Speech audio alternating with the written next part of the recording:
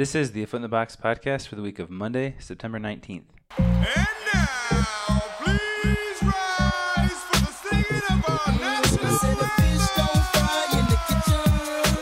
Please don't burn on the grill. It took a whole lot of trying just to get up that hill. I said, but now we're up in the big leagues. My dirty, it's our turn at bat. And just as long as we live it, it's lunatics player. It ain't nothing wrong with that. Hello and welcome to episode 68 of the A Foot in the Box podcast. My name is Peter Elliott. And I'm Peter's more intelligent brother, Paul Elliott. Wow. Mixing it up a bit. Yes. Yeah, we're twin brothers. Paul apparently thinks he's more intelligent than I. How's it going, Paul?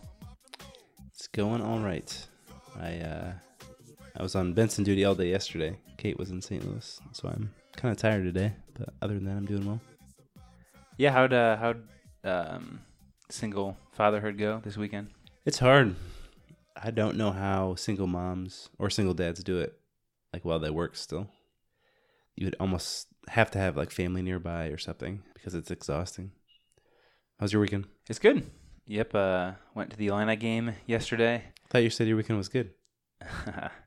They got slaughtered. We'll talk to Kevin later about that, but not good. The Livy era, the honeymoon phase is definitely over. But I saw two movies this weekend. Sully with Tom Hanks and Hell or High Water. Both pretty good movies. Hell or High Water is the one I enjoyed more. Give me the plot in 20 seconds. It's West Texas, kind of desert land. Economy is not doing well out there, and two guys rob a bunch of different banks to pay off the bank. True story? No. Well, I assume someone has done something similar, but yeah, pretty interesting movie. If you like action, if you like some financial stuff, it's a good one for you. So go check that out. Jeff Bridges is in the movie. He's good. Moving on. Our Nelly fun fact this week. Some pretty big news on the Nelly front. I search Nelly every week on Google, and there was finally a Google News thing that popped up. So this comes from Time Magazine. Nelly is in some hot water with the IRS. So I'll just quote from the article.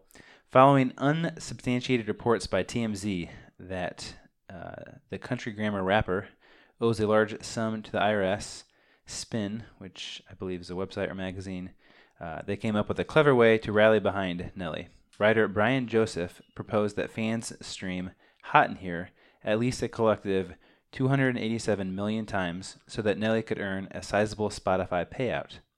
According to Spotify, the payout for artists per stream averaged between 0.006 and 0.0084 cents. Or dollars, $0.0084, which means that if Nelly lands on the minimum end of this scale, he would need 402 million streams to earn enough to significantly decrease the alleged debt with IRS. This proposition inspired the hashtag #SaveNelly, with fans sharing the lengths they were willing to go to support the rapper. If anything, this tells us that the love for Nelly is still going strong. And then a follow-up article also from Time. Less than a week later, it looks like the Save Nelly campaign has already helped Nelly rack up some major airtime on Spotify. Spotify told Time that streams of Nelly during peak listening hours have tripled compared to the previous week. Tripled, but they need quite a bit more than that to... Yeah, and so... Exactly. If you search for hashtag Save Nelly on Twitter, though, you get some pretty hilarious things. One person said... he listened to Hot in Here 60 times overnight on silent. He just had it going on his iPhone. So, yeah, it's a fun search if you're bored on Twitter. Yeah, Nelly. I don't understand if he owes the IRS money. I don't understand why we're helping him. Well, I have college loan debt. Would someone help me pay for it? You said it was unsubstantiated. Yeah. Yeah, I don't know if it's true or not. That just means that it couldn't verify it? Exactly. So we'll keep up on this, see what the Nelly situation is. What do you got from around baseball, Paul? The general manager of the Padres suspended 30 days, AJ Preller. He apparently was asking trainers to not log information correctly, or to hide certain information from teams that they were trading with, which I was very optimistic about when I saw the headline, because the White Sox traded for James Shields. So I was hoping there'd be some sort of compensation, but it looks like it's specific to their deal around Drew Pomeranz to the Red Sox. Yeah, and the Red Sox gave up one of their top prospects to get him back, Right. to get Pomeranz. So a lot of Red Sox fans are pretty upset. I thought it was interesting, though. Buster Olney was writing about it, and he had a source that said, so essentially each team is on the honor system to input information into this system that everyone uses. So the trainers of the Padres would, be asked to, if they're giving treatment to a player, they enter that into the system. And then when you make a trade, you exchange codes with the other team's trainers so that they can access that information. Around the trade deadline, the Padres had around 10 entries total for the entire season, whereas other teams had like 60 to 70. So I'm somewhat confused at how Preller thought they were going to get away with this. Essentially, the only thing they were putting in there was like a guy went to the DL, which you could find just by Googling, a player. So it sounds like Preller's reputation around the league is going to take a hit. I don't know that this will actually impact the Padres in any way. Yeah. Not a very high opinion of him, Right. in many circles to begin with. Matt Bush update. Another pretty normal week. 2 2/3 innings pitched, 0 runs, 4 strikeouts. I looked. He only has 1 hit by pitch all year, and that was the second game of his year when he hit Jose Bautista with the big Ranger Blue Jay dust up that Sunday game in early May. So pretty. So he hasn't had any unintentional. Well, he's only had 1 hit by pitch all year, and that was Jose Bautista. John Gray of the Rockies on Saturday night set a team record and a Coors Field record with 16 strikeouts. Amazing. 9 innings pitched, only 4 hits, no walks. By far the best game ever pitched at Coors Field. Probably by far the best game ever thrown by a Rocky pitcher. Randy Johnson had struck out 14 at Coors Field, and Darryl Kyle had struck out 14 in Montreal in 1998. So they had the records for Coors Field and the Rockies beforehand. Yeah, I saw where Brooks Baseball did a thing where 52, or Gray generated 52 swings on his pitches during the start, and the Padres, is that who they were playing? Yeah. Missed half of them. 26. Yeah. So just amazing. That's a really high number. Anything over like 10 is seen as right. 9 or 10 is seen as really good.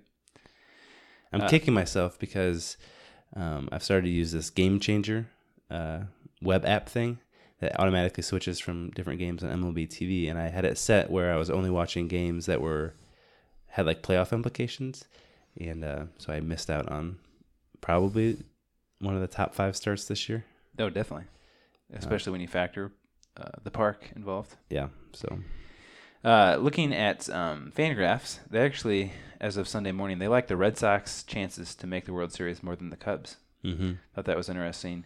The Red Sox, according to Fangraphs, 32.2% versus the Cubs, just a little bit smaller, 31% chance to make the World Series. Thought that was interesting. Of course, the Red Sox this weekend won the first 3 games against the Yankees. They play on Sunday Night Baseball, going for the 4-game sweep. Hanley Ramirez started that series off with a huge 3-run walk-off homer against the Yankees.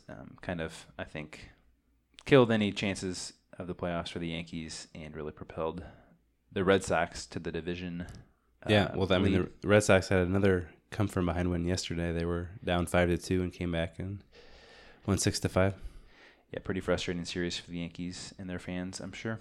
Another pretty dramatic game that has significant playoff implications. The Cardinals kind of held on to their season last night, I feel like. I saw the score. What happened in that game? They were down 2-1 in the 9th and scored 2 runs. They had 2 outs when they scored those 2 runs, too. So if they would lost that, they would have gone to 3 games back with 1 more game against the Giants. And so they won it, and now they're 2 back of both the Mets and the Giants. Yeah, big win for the Cardinals. I also wanted to note Dick Enberg is retiring at the end of the year. This kind of slipped past most baseball fans because of all the Vin Scully stuff. Wow, that's sad that we yeah, haven't acknowledged him at all. He got elected to the Hall of Fame or won the Ford Frick Award last year. Would encourage you to go listen to his induction speech. Very good. We played it on the podcast last summer. Both Scully and Enberg are friends. So we tweeted out a video of them reminiscing a couple weeks ago too. So very good stuff. And two great baseball announcers retiring at the end of the year. Yeah, in retrospect, I'm kind of mad that we didn't talk about that more. Mm-hmm. Yeah, Enberg also had a great tribute to Tony Gwynn. I think we played that on the podcast as well. Is he retiring? Enberg's done other sports as well, right? Yeah, but recently he was just baseball, just the Padres. Yeah. And he was kind of part-time Padres, right? Yeah, I think he was on the Scully home broadcast. Yeah, schedule. I still think if Fox reached out to Vin to do the World Series. He doesn't want to. He didn't want to do the All-Star game. He doesn't want to do any playoff games. Wow. Yeah, in past years he had done 6 of the 9 innings on radio if the Dodgers had made the playoffs, because the TV broadcasters don't do the broadcasts in the playoffs, but he had decided not to do that this year. Got anything else? I do not. Tony La Russa is an idiot. Yes, true. That's kind of all we'll say about that. Yeah, if you haven't already, go read Jeff Passan's hot take on La Russa and just the hypocrisy that exists in his perception of African Americans playing baseball. All right, on this week's podcast, we've got Baseball on TV coming up, CSI New York, and then we've got Out of the Box, TWTW. Paul, any teaser there? Looking at offensive production by position and the implications it has for roster construction. Okay. We got Sounds of the Game. It is a bit unconventional. That's all I'll say. And then we have a guest this week, our brother Kevin from Chicago. We'll talk to him about the Cubs clinching the NL Central and just his take on the Cubs and a couple other baseball topics. And then we'll close it out with Bottom of the Ninth. But first, Baseball on TV. Paul, it was your week to choose. Yes, it was, and it's fitting. This episode of CSI New York revolves around a Yankees Red Sox game. So I say it's fitting because the Yankees and Red Sox are playing in real life this weekend. This is a fairly complex episode. I'll try to give a recap, but maybe you can fill in some of the holes if I... Not so sure about that. So the episode starts with 2 people being found dead. One is a sports agent, a woman, a good-looking woman, young, and she is hit by a vehicle. And then the other is a middle-aged man, a Boston Red Sox baseball fan, and they find him dead in his SUV with some internal bleeding due to some sort of force hitting his ribcage. And as the episode progresses, they determine that these 2 are related somehow. They figure, and they're jumping to a lot of conclusions here, but they figure that both had to be murdered, or that the person doing a great job. Yes. There had to be a person involved in both of their murders that could throw a baseball 94 miles per hour. They determined this because the woman had escaped an apartment where there was a baseball-sized hole through the bathroom door, and they do kind of a Mythbusters type experiment to see how fast the ball would have to travel to go through a door. Anyways, they determined 94 miles per hour is the velocity, so that significantly limits the number of people who could be responsible for killing this woman and this man. Turns out, and again, this is where I'm making all sorts of jumps, at the game, the Red Sox-Yankees game in New York, the Red Sox fan that was killed was sitting next to a free agent player that was represented by the agent. And when the Jumbotron panned to those 2, this Red Sox fan and the player, the Red Sox fan kissed the man. So 2 heterosexual men kissing one another. This pissed off the free agent player, he's a Latino player, so much that he ended up getting in an argument and then drilling him with a baseball in the parking garage after the game, which killed him. He didn't intend to do that, but killed him. So that explains the Red Sox fan dying. And then he was sleeping with this agent who was representing him, this woman. She, fled from him after he threw a baseball at her through the bathroom door, and then she ended up getting hit by the car. So he was responsible for both. Did I miss anything? I don't think so. CSI New York, give a little context. Season 1, episode 22. Yes. Was the episode. Yes. The show ran from 2004 to 2013 on CBS. I believe it was pretty popular. Gary Sinise is the main detective. He is famous for his work in 3 Tom Hanks movies. Can you name them, Paul? I think of him always Apollo 13. That's one. Was he in Castaway at all? He was not. What character could he have been in Castaway? 90% of the movie was him on an island. The man that married his woman. Is he Wilson? He wasn't in Captain Phillips, was he? No. Yeah, I honestly only think of Apollo 13. Forrest Gump. Yeah. And Green Mile. Green Mile is interesting because John Coffey makes a reference in. His name in Green Mile is John Coffey. Michael Clark Duncan is the actor, and he died in 2012. He was a very large black man. I believe, if I'm not mistaken, that his physical stature played a part in his death. Mm-hmm. Not 100% sure on that. Maybe I'm confusing him with John Coffey. But he made an appearance in this CSI episode. Did not really understand that plot line, I'll be honest. Seemed like we'd missed something from a previous episode. Yeah, that's correct. The clip we're going to play this week is the interrogation of this free agent Latino ball player. He is Sucre from Prison Break, if you've seen that show. So here is their interrogation of the free agent pitcher that can throw 94 miles per hour. You know, man, you got a mean fastball, you know that? Yeah, how do you do that? 2 fingers on the laces, or do you just use fingertips?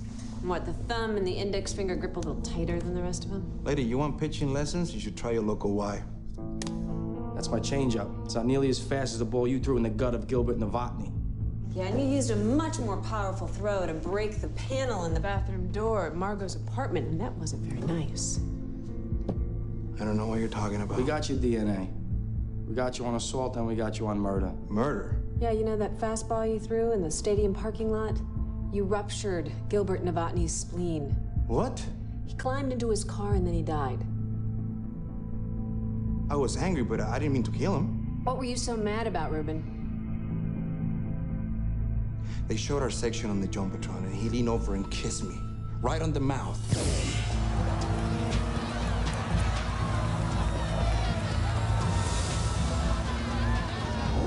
In front of all those people? I can take a joke, but that was too far. I don't like looking like a fool. Wow, DeRosa. You got all hot under the collar over a little smooch.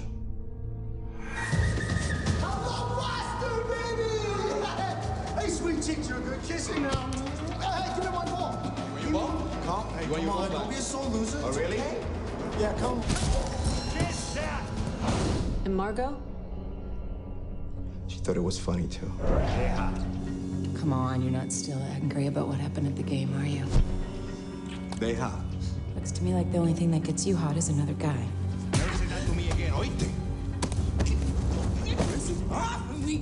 Loser. Loser? Who you calling a loser? Abre la puerta. Loser!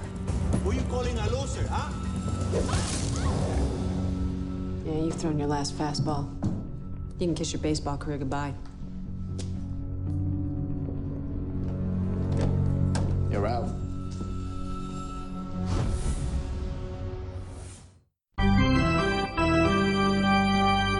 All right, for Out of the Box this week, I'm looking at an article by Mike Axisa of CBS Sports, spelled A-X-I-S-A. And the article I want to talk about is MLB's financial parity means teams are more willing to admit bad contract mistakes. So he essentially has 2 main points. The first is that teams are financially healthy, more financially healthy than they have been in a long time. He lists some pretty surprising stats, or ones that I wasn't aware of. League revenue reportedly increased $500 million last season to approximately $9.5 billion overall.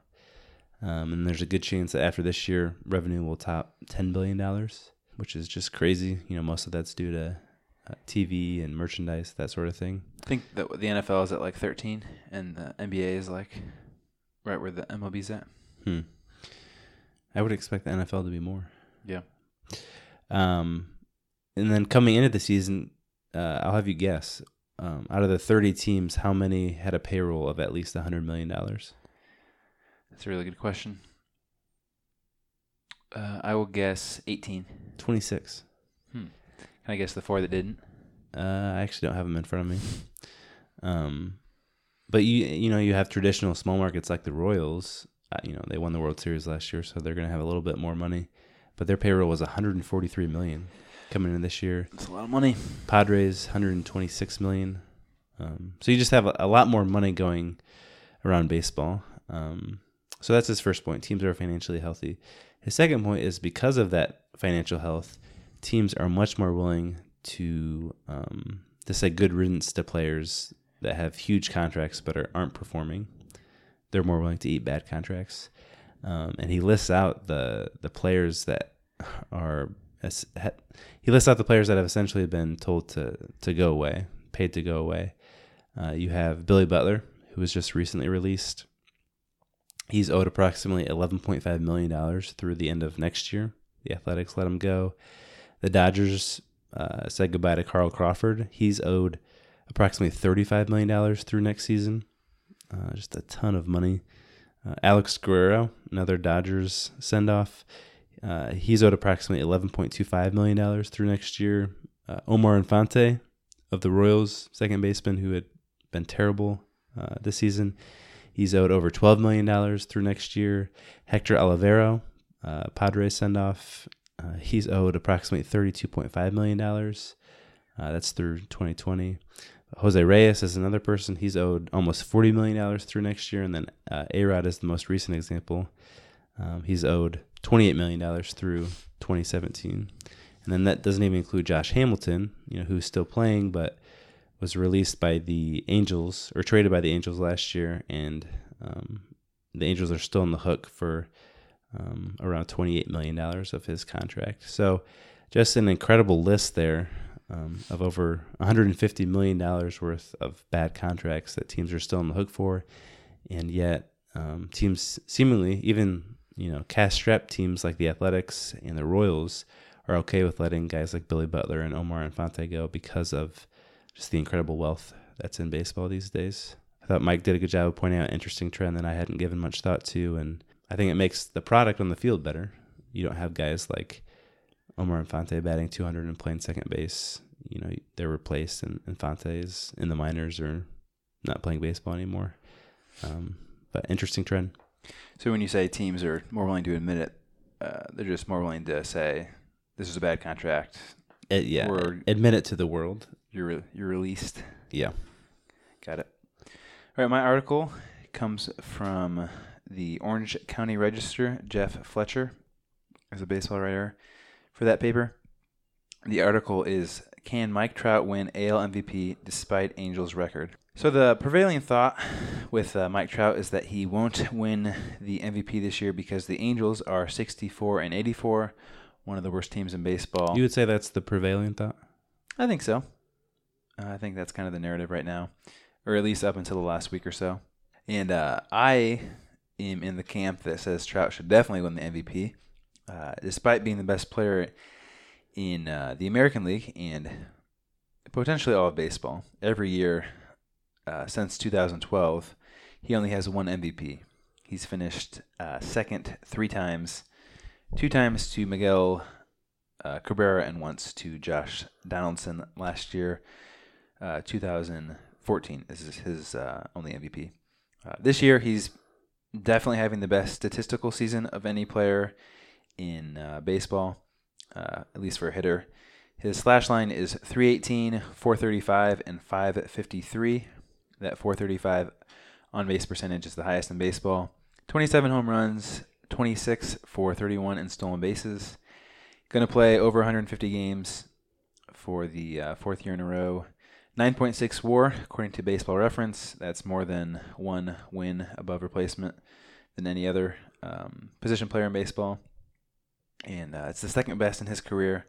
His rookie year, he had a 10.8 WAR, and this would be next best. So has a chance to top 10 if he keeps playing well to end the season, and 10 WAR seasons are pretty historically rare. He's about once a decade. Through 5 seasons, he's already in the top 200 position players of all time, according to WAR. Yeah, just a great player, but doesn't get the credit he deserves because the Angels have put a terrible team around him. In the article, Jeff Fletcher talks about 2 different camps of voters. You've got the traditional voters who think standings matter. They believe that the MVP should come from a team that at least contends for a playoff spot and preferably makes the postseason. The other camp is the best player camp. They think that one player's value has nothing to do with the quality of his teammates. And Jeff would consider himself part of the best player camp. I am also in that camp. Paul, would you consider yourself? Certainly. So standings don't matter to you at all with MVP voting? Correct. They don't matter. Standings don't matter. I think leverage matters to me. Like being clutch. Okay. He doesn't get into that, but I would probably disagree. In 2016, the best player camp is clearly going to vote for Trout in the American League. Like I said, you can't really make an argument that another player is having a better season. But the traditional voters don't really have a person to hold up. Miguel Cabrera was that person for a couple of years. Josh Donaldson was that player last year. And he was pretty close in value to Trout, so you couldn't really make a big disagreement. I think you even voted for Donaldson in your MVP last year, right, Paul? Yeah, they were, I think, either tied or, they were really close in WAR. Trout and Donaldson. Trout was higher. Slightly higher. This will be the 5th straight year in the American League he's had the best WAR. So I don't know what Donaldson's was. I'll go back and listen to last year's episode to see your reasoning for voting for Donaldson. But yeah, there's a lot of players that those traditional voters could select. You've got Mookie Betts and David Ortiz with the Red Sox. You've got Jose Altuve with the Astros, who are fringe wild card. Josh Donaldson got hurt recently, but he's right up there with the Blue Jays. Manny Machado, all these guys that play for good teams and are having decent seasons, but there's not one clear player to vote for.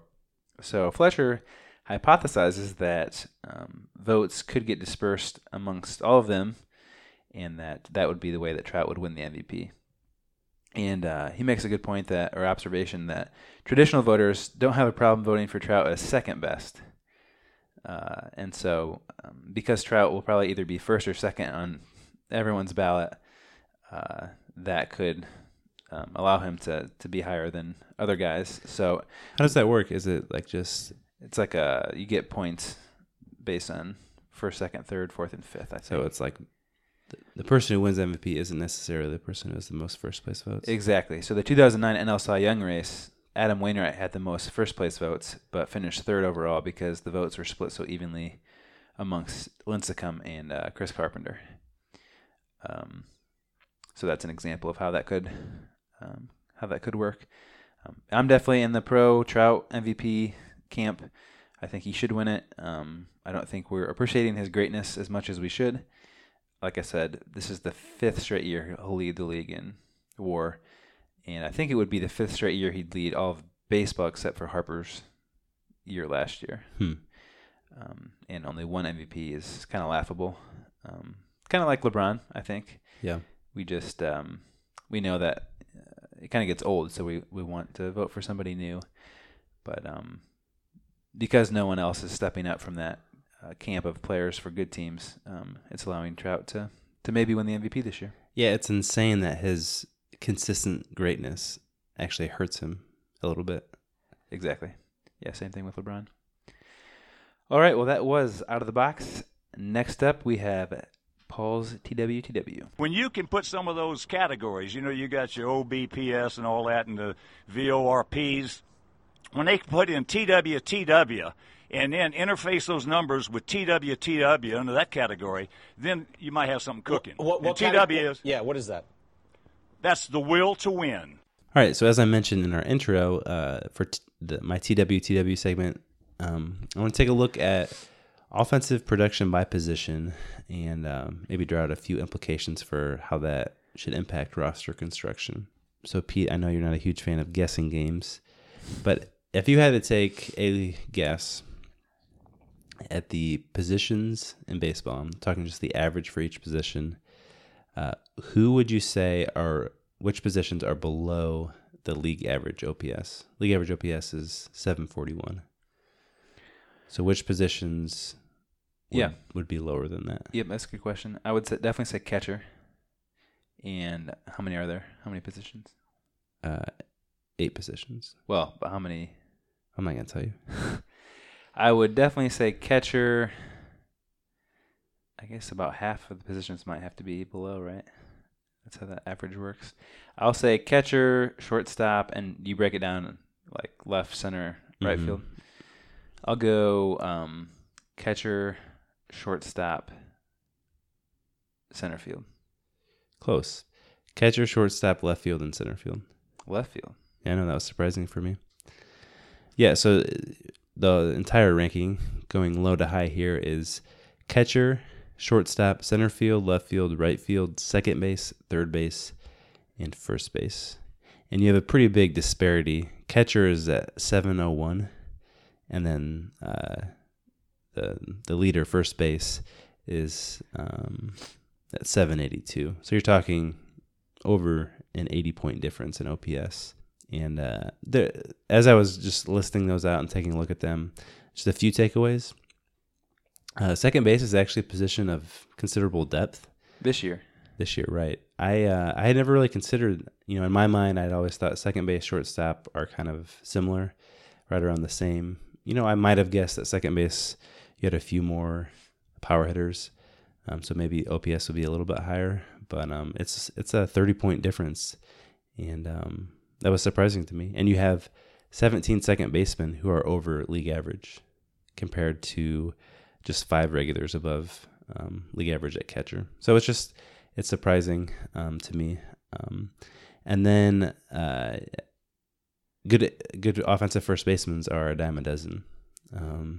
You have 20 above average first basemen. Mark Reynolds, who plays for the Rockies, I believe, is at 802, so over 60 points above average, and he has a WAR this year of 0.1. That 802 OPS would come in 6th at catcher. So he'd be a top 6 catcher with that offensive production, but he's 20th among first basemen at 0.1 WAR. That WAR you're talking about also includes other things too, right? Yeah, like defense. And, yeah, so that stuff could be factored in. Right, but it's still... His offensive WAR is probably like 0.5 or something. I'm always surprised, though. So Jose Abreu is similar in that, his numbers look okay, but then when you look at his WAR, it's always a little bit lower. Or when you kind of look at him compared to other first basemen. Sure. And so with both of those, second baseman being a position of depth, good offense at first base, not a whole lot of offense at catcher. I think that should play and is playing a role in teams' decision-making as they build out their rosters. One recent example would be Corey Seager. So there was some debate in the minors about whether he could be a shortstop long-term, whether he had the mobility and the arm to be a shortstop. And the Dodgers, were adamant that he stay there. And I think one of the reasons for that is because of how rare a really solid or a great offensive shortstop is. So he's going to have a lot more value at shortstop even than second base. And you can find second basemen that are at league average or above, whereas it's difficult to do that at shortstop. But then you also talk about like trading for Jonathan Lucroy. His numbers are good, they're impressive, but they're phenomenal when you look at all the other catchers around him. Yep. So I just thought that was interesting, and also speaks to Mike Trout's value in center. I didn't list center field, but it's 736 OPS, so it's 5 points below league average. Not a position of strength offensively, and so what he's doing in center is even more impressive. Yeah, I think one of the things that drew me to wins above replacement as a stat was that it took into account what position you played. Mhm. I know that can get messy, especially with guys like Chris Bryant that move around some. But as a fantasy player for a few years before I got into like sabermetrics, you always knew like, oh, a catcher that hits is valuable because he plays catcher. And there really wasn't like a way to differentiate that when looking at a player. Like, how do you compare Mike Piazza to, like, his numbers might be as good as like Sammy Sosa, but Piazza has a lot more value because he can catch. And WAR, I remember like the first time I had heard about it, and that would be a fun thing to go back to, is when I first heard about it. But the thing that intrigued me was like, oh, that makes sense that just as one stat you can compare people on or position you play on defense. Yeah, and it's it's hugely important. It's similar to like in basketball when you look at offensive production for like a power forward or a center. If you just look at their production in terms of points, it's not that big a deal. But when you stack it up compared to like what other guys are averaging, that context impacts how you assess the player. Exactly. All right, that was TWTW. Next up, Sounds of the Game. All right, this is Peter, Sounds of the Game. This week, like I mentioned earlier, a little unconventional. Paul, you sent this to me. Wow, you're going with it. Oh, yeah. Paul did my work for me. W.P. Kinsella wrote the book Shoeless Joe in 1982, and this book inspired the movie Field of Dreams, which came out in 1989. This past week, Mr. Kinsella died at the age of 81. He was a Canadian author, wrote a lot about baseball, but this was by far his most popular work. Sold over 1 million copies of Shoeless Joe. It's actually pretty sad. I watched another interview with him where he said he wouldn't go back to baseball after the strike. This was 2001. He didn't go back to baseball after the strike. Because of the 94 strike. Yeah. Mm-hmm. Well, I hadn't heard that, but yeah, that is sad. Kinsella wrote about baseball in one of his books. A ballpark at night is more like a church than a church. Wow. Not exactly sure what that means, but pretty profound. Yes. Not sure I agree with the theology behind it. Sounds like a Canadian author, though. There is something special about a ballpark at night. Sounds like a Canadian author. I don't know. I was trying to be as mysterious as that quote is. Yep. Okay, so we're not going to hear from Mr. Kinsella. Instead, we're going to hear from Roger Ebert, who is a famous film critic. You may have heard of him. He wrote for the Chicago Sun-Times for many years about films. He was born and raised and lived in Champaign, Illinois, where Paul and I record this podcast every week. Mr. Ebert died in 2013. Like I said, he wrote for the Chicago Sun-Times and was kind of the best film critic of his day. People trusted his opinion with films more than any other, I would say. Or that's kind of what my interpretation of his career is. Very well regarded. Yep. Ebert Fest is a festival in Champaign that Ebert started in 1999, and that lives on to today. It's a big deal every spring, I think, is when it happens. Ton of people come in and go to a really cool old theater in Champaign for a few days. So Mr. Ebert and a Chicago Tribune writer, George Siskel, another film critic, they recorded a PBS show, Sneak Preview, for many years, and they trademarked the phrase 2 thumbs up. So if you've used that or given people 2 thumbs up when they do something good, you can thank them for that. And they did the show. And so the clip we're going to listen to this week is from their 1989 show when they discuss Field of Dreams coming out. One of them loved it. The other one, not so impressed. Field of Dreams, about an Iowa farmer who hears a voice which advises him to build a baseball diamond right there in the cornfield.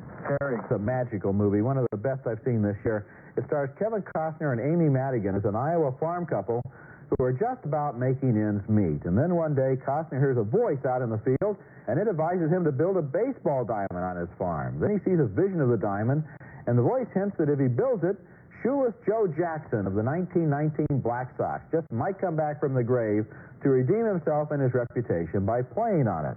Costner builds the diamond against everybody's opposition, except that he does have the support of his wife, but it looks like his decision may bankrupt his farm. Baseball. Hey, you realize how much this land is worth? Yeah.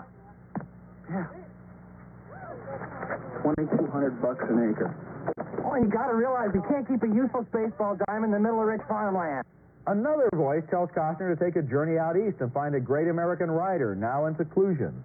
The writer, played by James Earl Jones, once dreamed of playing baseball. Saw it. Well, what? You saw it. New York Giants, 1922. He played one game. He never got the bet. You saw it. What did I see, Ray? Chisholm, Minnesota. Man, we were the only ones who saw it. Did you hear the voice, too? It's all right to admit it. It's what told me to find you. Did you hear it? Later, the two of them travel up to Minnesota, where Costner finds a legendary and saintly doctor, played by Burt Lancaster, who sacrificed his dream of playing in the majors to go into medicine. Chances squint to the sky so blue that it hurts your eyes just to look at it. To feel the tingle in your arm as you connect with the ball. To run the bases, stretch a double into a triple, and flop face first into third. Wrap your arms around the bag. That's my wish, Rick and Silla. That's my wish. Well, wouldn't you know, Shoeless Joe Jackson does turn up to play once again on that diamond out there in the field. He's played by Ray Liotta. Ray, I hope you don't mind, but we got tired of just having practices, so we brought another team out with us so we could have some real games. I don't mind. Where'd they come from? Where did we come from? You wouldn't believe how many guys wanted to play here.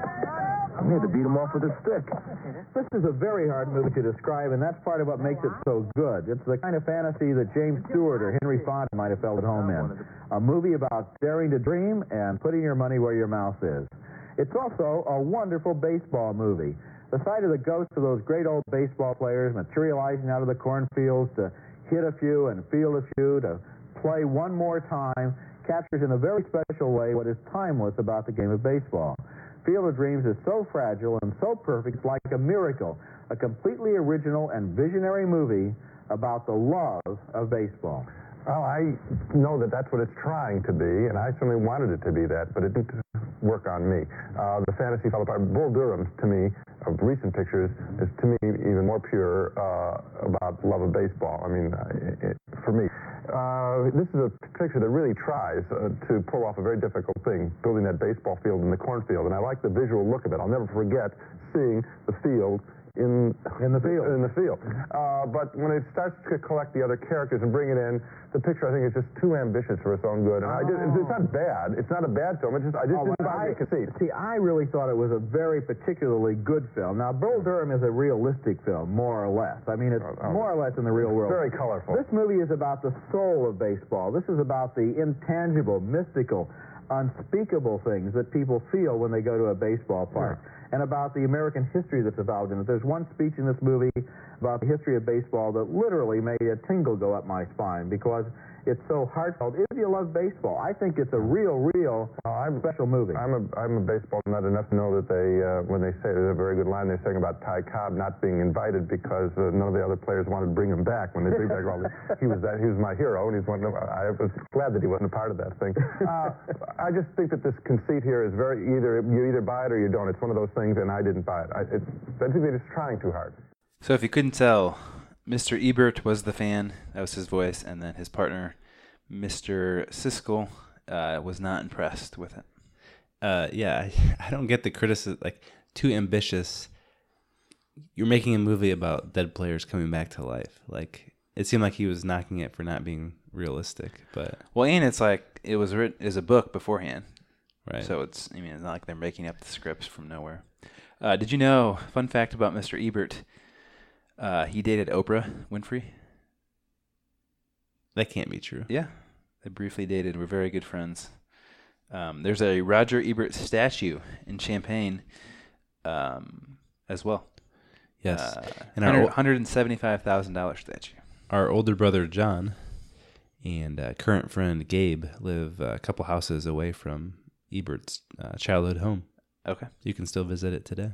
All right, that was Sounds of the Game. Next up, we have our interview with Kevin. We are joined on the podcast by our Chicago correspondent, our brother Kevin. Kevin, how's it going? Good. How are you guys doing? Doing well. Yes, doing Good, well. So we don't have a ton of specific questions for you, just Sure. that we hadn't heard from you in a while since the Mhm. Brothers podcast. So we thought it would be fun to have you on again, and I didn't want to set up an interview with like a baseball writer this week. So Sure. you're filling that void. Yeah, well, you didn't have to go to great lengths to set up time with me. It was just a quick text to come on, so that worked out well for you guys. Yeah, so has the feedback been asking for me and John to come back on? Yes, overwhelming. I'm sure. That is, I get that from time to time, mainly with friends from the area. That Mhm. there's a lot of people that I think only listen to those episodes. The Brothers podcast? Yeah. Well, I don't blame them for only listening to that podcast. It's always a pretty good one. Yes. Well, I guess Paul and I have already talked about it, but what's your current take on the Lovie Smith era in Champaign? Wow, I did not expect a Lovie Smith question. It's fine. I think we have this tendency to overreact to really small sample sizes. I'm just struck by the level of talent on Illinois. Watching that game, I mean, it was clear that we were outmanned by Western Michigan. So You mean by our lack of talent? yeah, Yeah. low level of talent. Yep. Yeah. Our players just aren't very good, and that has nothing to do with Lovie. Give Lovie a couple years to get some of his guys in there. But yeah, it's pretty ugly right now. But what's different is that there's some hope there that we have the right people in place to get things turned around. So even though the product on the field is poor, there's hope there that this thing will get turned around. I feel like if we would have hired Smith right after Zook, that would have been like the perfect situation. Oh yeah. Because you're having him coach up a ton of talent that Zook Yeah. wasn't able to. Yeah, oh yeah, absolutely. And that team after Zuck, if I'm remembering right, had a pretty good group of guys still.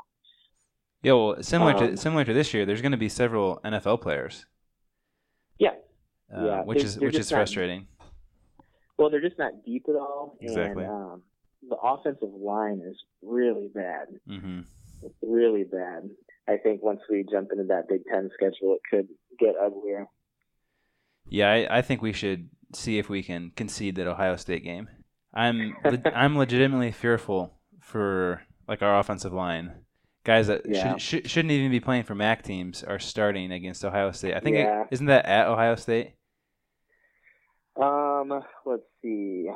I don't remember. Yeah, because I mean last year it was Ohio State in Champaign, so I think it's. Was it? I don't yeah. remember that game at all. Really? You came with John and I. There was a Was I there? annoying Ohio State fan in front of us. Oh, I do remember that. Yeah, that lady who sat in front of us. Exactly. Oh, she was terrible. Yeah, I actually think of that fan every now and then. Whenever I find myself cheering a little too much for Ohio State, I remember her. Do you think she thinks of you? I doubt it. Yeah. Well, getting into baseball, Mm-hmm. the Cubs clinched a playoff spot, won the Central Did they? Division. Oh, that's good news. Good to hear. You hadn't heard that? You hadn't heard that? No, obviously, yes, I heard that. What's your take on it? So I don't think we've had you on the podcast, but you're more in my camp with the Chapman stuff. Yeah, I definitely don't feel the same way that I felt about this team currently as I did before the Chapman acquisition. I certainly am still cheering for the Cubs, and I, certainly still really, I'd still really enjoy, obviously, a long postseason run. It just feels a little bit different because of that acquisition. I think it didn't make sense from both a baseball standpoint. I think you know how I feel about closers being overvalued, but then also just from a, liking the team standpoint, to have someone like him on a team I don't love. So, I still was, really excited when they clinched, and, the team is still full of players that I really, really like, and so it was fun watching them celebrate. But certainly exciting that they won the Central. I mean, it's not like that's the type of thing that's happening a lot throughout Cubs history. So pretty exciting stuff. First time since 2008. That's correct. Yeah, I think 07, 08, they won the Central both years. And then before that, I think it was 89. Mm-hmm. Because they won the wild card in 98 and the wild card in 03. Yep. And so before that, 89, and I think before that, 84, and then I think before that, wasn't it like 45? Didn't we make the World crazy. Series in 1954? Isn't that a thing? No, It was 45? 45. Yeah. I get them switched around. But it is pretty crazy when you think about Cubs history. It's so easy to remember when they went to the playoffs because it just happens so rarely. Mm-hmm. But yeah, winning your division is a much bigger deal now than it was before the 2 wild card teams per league.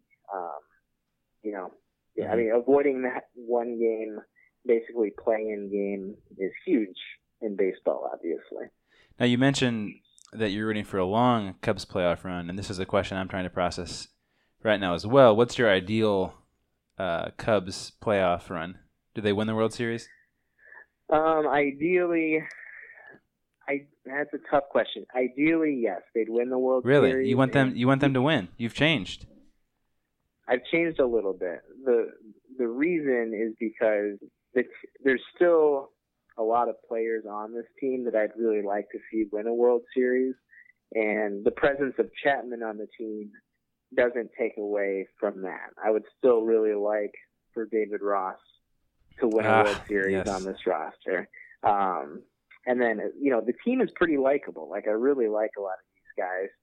And this will be, one of the Cubs' best chances to win it, I think. I mean, you don't know what the future holds, but you can't really take for granted that we will be there every single year, even though that's the way the team is set up. So, yeah, I think ideally I'd like to see them win the World Series, but the big difference for me is that if they don't win the World Series, I really don't think I'm going to be as disappointed as I would have been if it wouldn't have been for the Chapman trade, which I know, to a lot of people sounds pretty ridiculous and maybe even a little petty. But, if we don't do it this year and we don't sign Chapman, I won't be totally devastated about that. Yeah, but I think, and I'm probably moving more towards that direction. The thing is, though, when you're kind of admitting that your disappointment level is not going to be as high, I think that means that your joy level, if they win it, won't be as high. Oh, absolutely. Yeah, no, there's no question about that. And that's one of the reasons why I was so frustrated with the Chapman trade, is that it takes away from my enjoyment of this season that previously had been so high. I mean, I was really loving this team. So, yeah, the excitement and the joy and the satisfaction as a fan that I'll get if they win the World Series will definitely be lower with Chapman on the team than had he not made that trade. I have a question for both of you, actually. When I think back to different World Series winners, I think back to like the Marlins in 2003 and the Sox in 2005 and the Red Sox, I have like specific kind of figureheads for those teams that I think back to. So like Beckett in 2003 with the Marlins, Paul Konerko with the White Sox. I mean, among others, but just my initial thought when I think back. Did you hear that Hawk was making a case for A.J. Przinsky to make the Hall of Fame the other night? When I saw that headline, that was the first thing I thought. That can't be real. Is that real? Oh, yeah, of course. He introduced Jimmy Rollins every at-bat to start this year as future Hall of Famer Jimmy Rollins. Jeez. Anyways, the point I was making is just like you attach certain players as figureheads to these teams. What is your best guess at this point for who that person will be for like a non-Cubs fan for the Cubs this year? I mean, that's difficult to say without the postseason, but would that be Theo or Madden or maybe a Kyle Hendricks? Just what's your best guess for that right now? You mean if they make a run toward the World Series? Yeah, if they were to win the World Series. Well, I think so much of that depends on who plays really well in the postseason. Right. So it would be a total guess, obviously. I'd like to think that could be Bryant or Rizzo. Obviously, those are a couple of the best players throughout the season. When I think of this regular season, Addison Russell will be someone who always comes to mind, just because, you look at his numbers and they're pretty good. And defensively, obviously, he's one of the best players in the league. Mm-hmm. But offensively, he's got the high home run total and the high RBI total. But it just seems like he's come up big in so many moments. And I'll always remember this season, and I think it was the home opener when he hit that 3-run homer in the eighth. Yep. That ended up being the game-winning home run. There are just so many moments, and that sliding catch down the line that saved several runs just a few weeks ago. For this season, I'll really remember Addison Russell as a guy who really came up big, even though statistically Bryant and Rizzo are two of kind of the best performers on the Cubs this year. That's a good question. Two people came to my head, Jason Hamill and Chris Coghlan. Well, so here's the thing. And Peter. Dave Martinez. Peter, so that's not a bad guess, though, because if any of those guys have a memorable postseason, something crazy had to happen, right? Mm-hmm. Yeah. Like 3 of the top Cubs starters go down in the first round, and Hamill has to pitch on 3 days rest throughout the rest of the playoffs. That is nuts, though. I agree with you. We attach those players primarily because they had a good Game 7. I remember Luis Gonzalez for the Diamondbacks only because he had that the single off Rivera, and I have no idea what else he did. I assume he played well. The rest you mean of the in series. the postseason, right? I think it's a combination of pretty good player. They have to have a baseline level of good play. We knew Gonzalez was good. Well, probably steroid aided, but and then he gets a clutch hit. But what about this? So I think that you end up remembering some of the not so great players when they come up bigger than they should have in specific moments. So I'm thinking Jim Leyritz. When you think about the 2003 Yankees, who do you think of in the postseason? Aaron Bleepin Boone. Aaron Boone, yeah. And I have no idea what he did in the postseason that year, but we'll always remember that home run he hit against the Red Sox. Did you know that was in Game 7? Yeah. That's nuts. I often think back to those big playoff moments, and it ends up being that was actually only Game 4, and they had all these chances left. But for a Red Sox fan, that must have been just devastating. Well, and that's what's crazy. That postseason, it really looked like it was going to be Red Sox Cubs in the World Series, and then both of those teams had these pretty crazy collapses to prevent that from happening. And in that game, the Yankees, I believe, scored 3 runs in the bottom of the 8th to tie the game. Before the walk-off in extra innings. Yeah. It's fun, though. I mean, that's one of the reasons why the postseason is so fun, because baseball, to me, is such a great historical sport,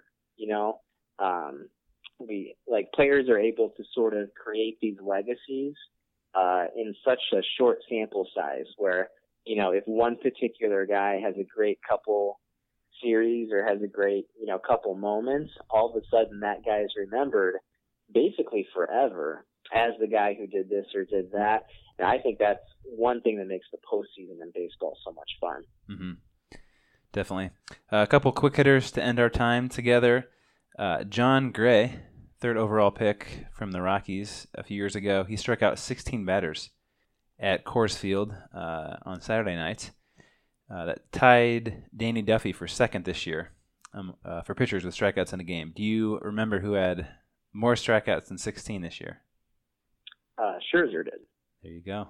And 20 strikeouts. Yeah, because didn't he have a chance for 21 in the ninth? Yep, I believe so. Yeah, I remember following that game on Twitter. Yep, May 11th against the Tigers. And then the next one, who is your American League MVP? Paul and I have talked about it. There's kind of different... American League MVP? Yeah, 2 different camps. I'm curious to know which camp you fall in. It's Mike Trout. Are you sure? Frank Thomas has gone on record as saying Edwin Encarnacion is his MVP. Oh, that's crazy. Actually, the other, I think the other player that could give Trout a run for his money is Altuve. He's having a fantastic season. He is, but he's been hurt the last couple weeks. And yeah, I know, but I'm saying if you're trying to figure out who that race is between, it's probably between Trout, Altuve, and Donaldson's having a nice year too. I think if Machado has like an unbelievable last 2 weeks and gets the Orioles in, I think he has an outside chance. I always forget about Machado. He is an amazing player. He's really good. Oh, he's fantastic. Mookie Betts is the. I think, I forgot about Betts. So I think there's two camps. But if you take Mookie Betts out of the lineup, do they really suffer that much? I mean, yes. Two different camps. One, you're like, oh, it's just the best player, which I fell into, and of course that's Trout. And Altuve's a clear second.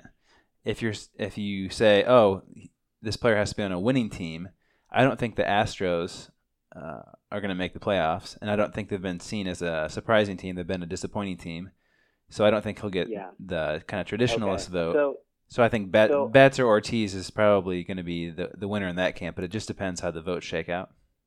So I will never understand the argument that the MVP needs to be on a winning team. I think that's insane. There's just the precedent is you give the award to the best player. Exactly. And I almost wonder if they should change the name of it to just the most outstanding player, because we have all these ridiculous conversations about value. I remember back in 2008, there were some discussions mid-year about giving the MVP to Kosuke Fukudome because without him, the Cubs wouldn't have changed their approach and started taking pitches. Not a bad point. Not a bad point. Just these insane conversations like, well, if you take this player off of this team, then these other things wouldn't have happened. So MVP right there. It's just it's always given to the best player in the league, and that's just how it should be. Because I don't know how. I mean, obviously we have advanced statistics now, but when you talk about adding value to your team, I mean, you add the most value to your team when you're the best player, and so I just think it should be given to the best player. Yep, I concur. One final question for me. I'm interested in your guys' feelings about the rotation for the playoffs, but I'm going to ask it in a unique way. So the Mets and Indians have both lost a couple starters in the last month, and really last couple of days. Yeah, last couple of days. DeGrom went down, and Carrasco's out. It sounds like Danny Salazar's out as well.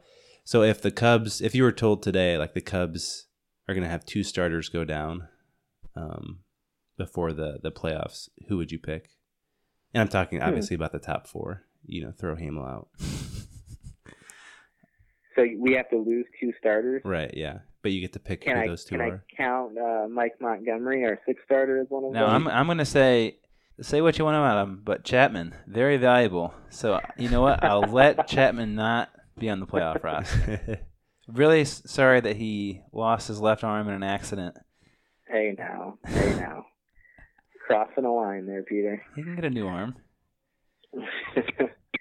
Yeah, technology's amazing these days with pitchers. Pretty easy answer, right? What do you say? Pretty easy answer. You Lester and Arrieta are the two that you want to keep. Wait, but isn't Paul's question that you have to lose? Well, then you lose Lackey and Hendricks. Wow. No. What? No. Hendricks. He's going to be the Cy Young. Yeah, but remember last year in the playoffs, his stuff doesn't work. I don't buy into that. Not yet, anyway. I don't think there's anything different about the playoffs versus the regular season other than that it's an insanely small sample size. The pressure. And you can't, well, yeah, there's pressure, but you can't really come to these conclusions or generalizations based on such a small number of innings pitched. I mean, basically you're deciding that Hendricks stuff doesn't work in the playoffs off of like a couple starts. Like it's hard to be precise when all of the pressure is on you, and he has to be so precise. But like I heard someone on the radio the other day making the same point that the soft stuff doesn't work, and I can't remember if it was Bruce Levine or John Heyman maybe, but the evidence was that Glavine and Maddox weren't very good in the postseason, and I don't think you can take two Hall of Famers and say that their stuff just doesn't work given a slightly different setting. I just don't buy that. So, given that, I'd say Lester and Hendricks are easily your two best pitchers right now. Yeah, I think Arrieta's going to struggle a lot in the playoffs with control. Oh, absolutely. Well, thanks for your time. Appreciate it. We'll have you on again in the playoffs. Get a Chicago vibe. Yeah, absolutely. If the Cubs win the World Series, you'll have to be our eyes and ears on the ground. Yeah, I'll see if I can get a press pass for that. Would the parade go anywhere near you?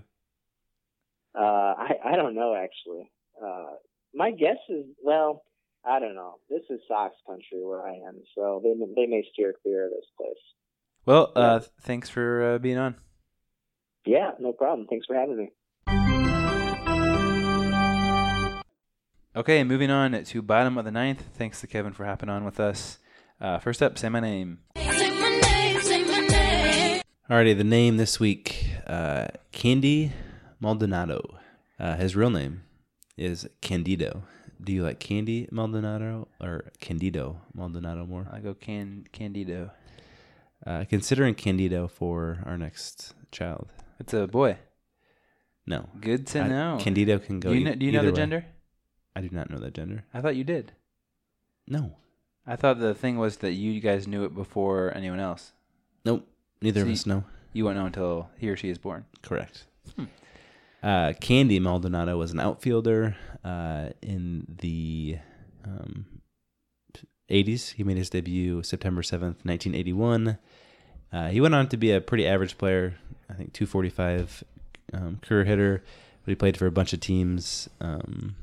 Made his debut with the Dodgers, or made his debut with the Giants, but also played for the Dodgers, Blue Jays, Indians, and Cubs. His career ended in 1995. All right. Next up, my Yahoo answer. Paul, I was motivated by your TWTW about positions to play. That can't possibly be true, unless you did the research during the podcast. I did it during that segment. So this week's question from Yahoo Answers: what is the best position to play in baseball? I play left field. Is that good? Depends when he's asking. The best answer says the pitcher is in command. The catcher is like a guard for the pitcher. The first baseman is like a leader. Second, third, and short are the first baseman's assistants, and the outfield is backup. What a terrible answer. In like Little League, maybe.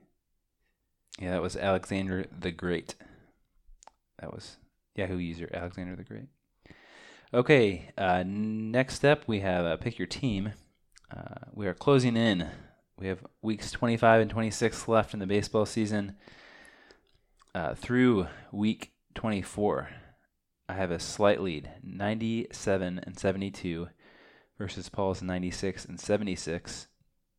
So, Paul, you're 4 games back in the loss column, just 1 in the win column. I'm not sure what we do. Just do winning percentage, right? I guess, well, winning percentage or like how they do game is back if you played different amounts of games. So right now you're 4 back in the loss column, but you have 3 more wins than you should, so you'd be like 2.5 back, right? Maybe. I say we just do winning percentage. Okay. Because we're gonna finish the year with because of off days and stuff. We're gonna have different amounts, right? I think the stars will align and we'll end with the same amount. We'll see. I think next year we could do the first to 100 wins. I kind of like that. Paul, who's your team this week? I'm going to go with the Athletics and Angels. And then your last week will be, who do you got left? I don't know. The Cubs. I think I haven't picked the Cubs so far. Really? I'm kidding. Not I true. picked the best team in baseball. Do you know who the... I have no idea. When you were looking for teams, didn't you see who you hadn't picked yet? I'll tell you what. Here's what I did. I went through teams in my head and did Control F for find and replace. And both the Athletics and Angels were at the top of the list because they start with an A. So I was going alphabetical. Got it.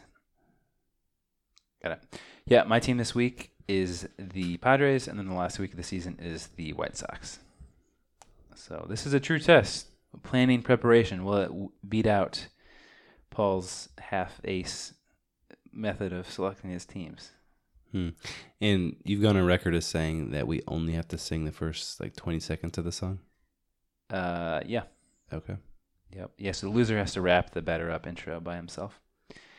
Unless Nelly wants to do a little duet with us. Okay, well that does it for our podcast. A few things to look forward to with the Foot in the Box stuff. Our blogathon the last week of the regular season, we've decided to do that another year. It was pretty fun last year. So the week leading up to the playoffs, we will be posting on the blog every day. You can check out my kind of playoff primer or preview. I'll post that every Wednesday or Thursday. You can check out the one I did last week, and then I've got 2 more before the playoffs start. And then lastly, our playoff challenge. I mentioned it a few weeks ago, but we're going to have a playoff fantasy challenge with a cool prize, so be on the lookout for that as well. Similar to what we did with the over-unders at the beginning of the season. Who are we looking at? Who's the over and under, the likely winner this year? Bertle S. He's been in the lead since I can remember, and controlled, like a controlling lead, not a close one. We'll have to bring him on the podcast. Yeah, we'll see if he exists. It's Theo Epstein. That would be awesome. Okay, and then of course our playoff preview, where I interview writers for each of the 10 playoff teams. We'll try that again this year. Maybe it's too ambitious. Mr. Siskel might think it's too ambitious. Well, you can subscribe to our podcast on iTunes. Make sure to leave us a review there if you enjoy the program.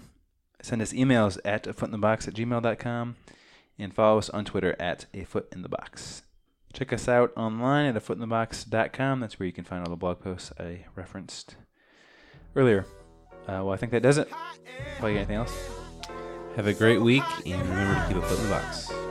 We'll talk to you next week.